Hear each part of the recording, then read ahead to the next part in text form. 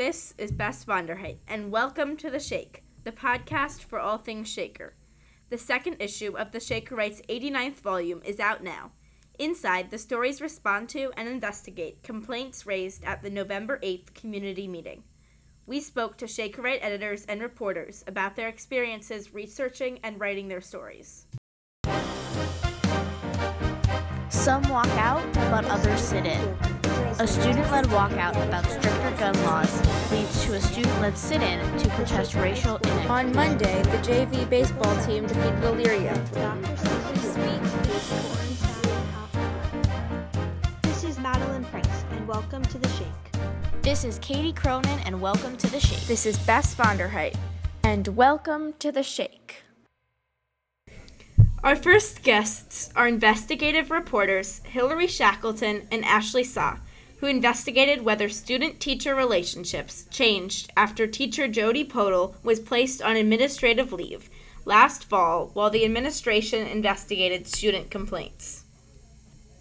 The basic idea is that ever since English teacher Jody Podol was put on administrative leave all the way back in November, there's been this perceived notion of like a disconnect between students and teachers that the teachers think that they're seeing. So the teachers are being really cautious about what they're saying to students. They don't really want to give them as free of criticism because they're worried, well, hey, we could be the next Podol. So while teachers are having this trouble with their relationships with students that normally wouldn't be a thing, students actually haven't noticed this. Students think that, we have the same relationships. My teachers are still the same. They're still either fun, maybe they're a little bit harsh, but they haven't noticed the same notion of stress that the teachers have also noticed. Most of the students that we interviewed felt like they had comfortable relationships with their teachers despite everything that had happened with all the instances of administrative leave. One of our students said that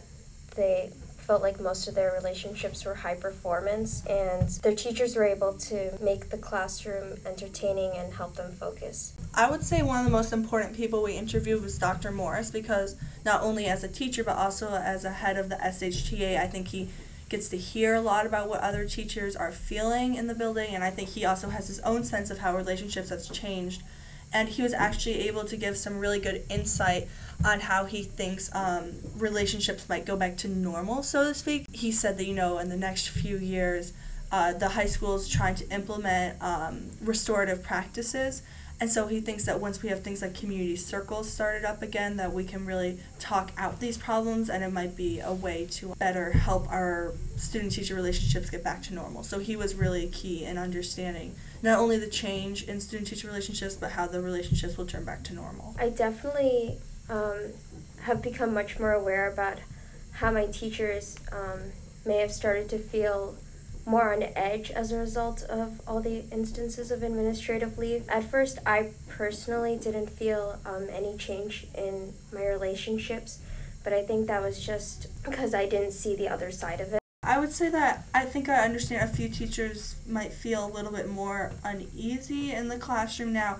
I mean, like Ashley said, I didn't originally see any difference in my relationships, but now that I'm more like looking for signs of teachers being uneasy, looking for signs of teachers like withdrawing or holding back comments, it's like, oh wow, the teachers really do have this change, but students just don't seem to notice it.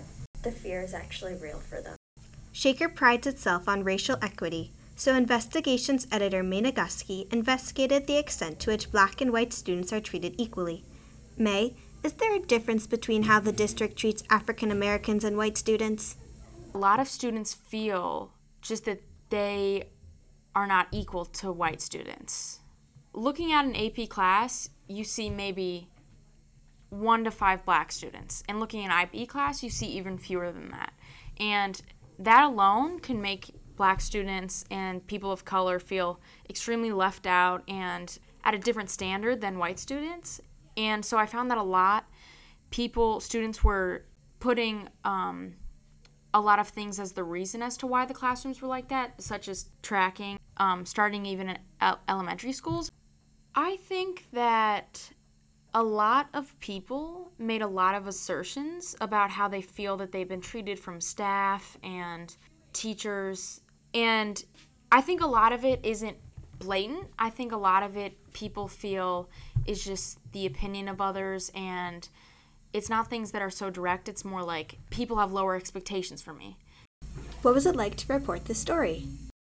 It was really interesting. I think that I learned a lot, and especially in the part of my story where I talk about microaggressions, there's a lot of really specific examples that nobody who's white would ever experience. So I think throughout the experience of reporting and talking to people that I'd never talked to before, I learned just to another level how people of color get treated differently.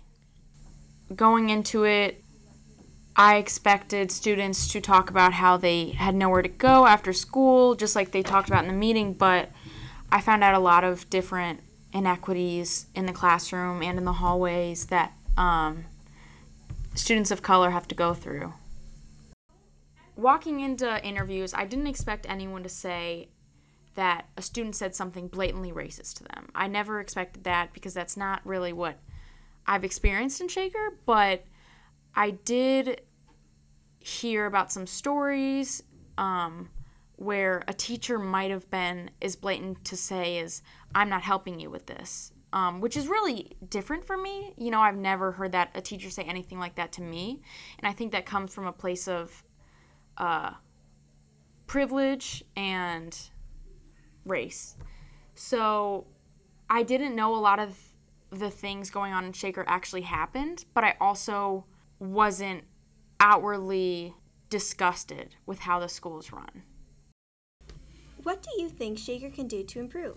I think that Shaker needs to never stop forming programs and clubs that bridge the gap. I think the Bridges program is a great program that has already made such a difference. Even in my last year in taking AP US History, I noticed such a difference in my AP class. But I think that a lot of students feel like the problem isn't being addressed, and they're not, like the administration is just being silent about that. So I think that first, before creating any clubs or programs, the administration need to come out and say, we know this is a problem. We hear you all. We're here. We have these resources, and we're going to create these new programs because we want equity for all. I also think that this can be a way deeper level than just the high school when you pick the classes with your counselor when you walk in as a freshman. I think it trails back to elementary school, where that, I think, is when the inequity roots from and where it fosters, because it's not just it's definitely part of it when you go in to make your schedule. It's like how you challenge yourself and how you get pushed. I think that's part of it, but I don't think that's how the inequity is started. Toward the end of their sophomore year, Shaker students choosing advanced courses face the decision between AP or IB courses. Opinion editor Ainsley Snyder discusses the differences between the AP and IB programs at the high school. Ainsley, what did you find in your research? So my story is about the IB program and basically how it affects more than just the IB kids in the school. It affects the AP honors and core students and the teachers, of course. So I learned that actually the two are pretty similar, which was kind of a little bit of a shock. They are weighted the same as a 5.0, and they're both pretty rigorous courses that are not Shaker central, because core and honors are more like they don't have a company kind of giving them tests or whatever, while IB and AP both have that same thing, the College Board and then the IB program. So they obviously are very, very stressful, and you can usually take them when you're a junior and senior. So they're pretty similar, although they do have a little bit of their differences. Well, so first off, the school started to shrink the number of teachers, which mostly affected the core and honor students, but with that came the merging of IB and AP before that plan really started. So they merged the two programs together into one class, which has kind of hurt some of the AP kids with their test scores, which has been shown with the AP literature test as well, when they first implemented that.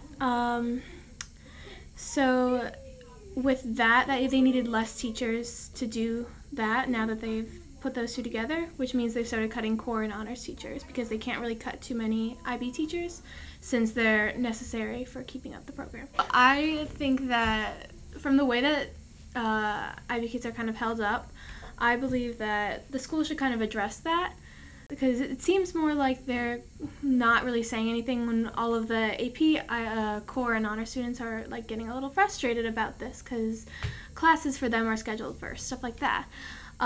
So it kind of feels, if the district would come forward and just say something about it and try and address the fact that it's a little unfair that 5% of the student body is being treated better than the other 95%. So if the school would at least come forward and address and at least own up to the situation that they have made, I think it would be helpful with like starting to fix it.